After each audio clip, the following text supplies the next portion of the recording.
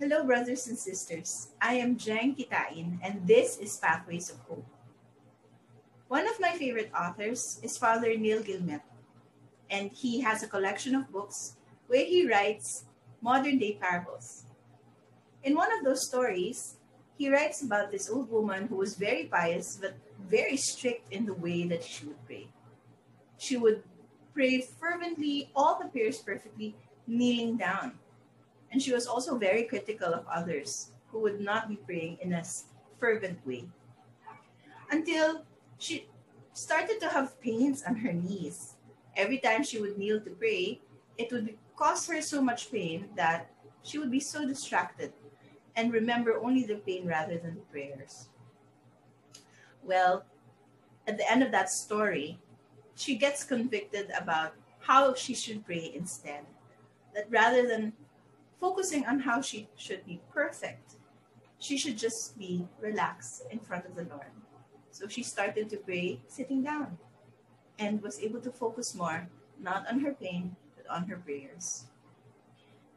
Brothers and sisters, are you afraid of coming to the Lord?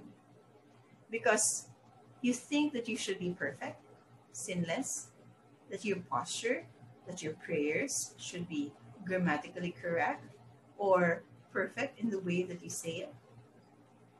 God is not asking for that. And that's the mistake of the Pharisees today in the gospel.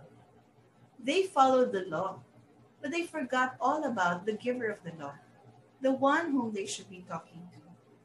He does not look for perfection because he knows that we are not perfect. Rather, he looks for the heart, a connection to him.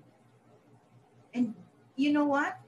God is not afraid or taken aback by your sinfulness, by your secrets, by your aches and pains. In fact, those are the very things that he wants to take from you. Don't be afraid of coming to the Lord. Don't wait until you're perfect, because you will never be.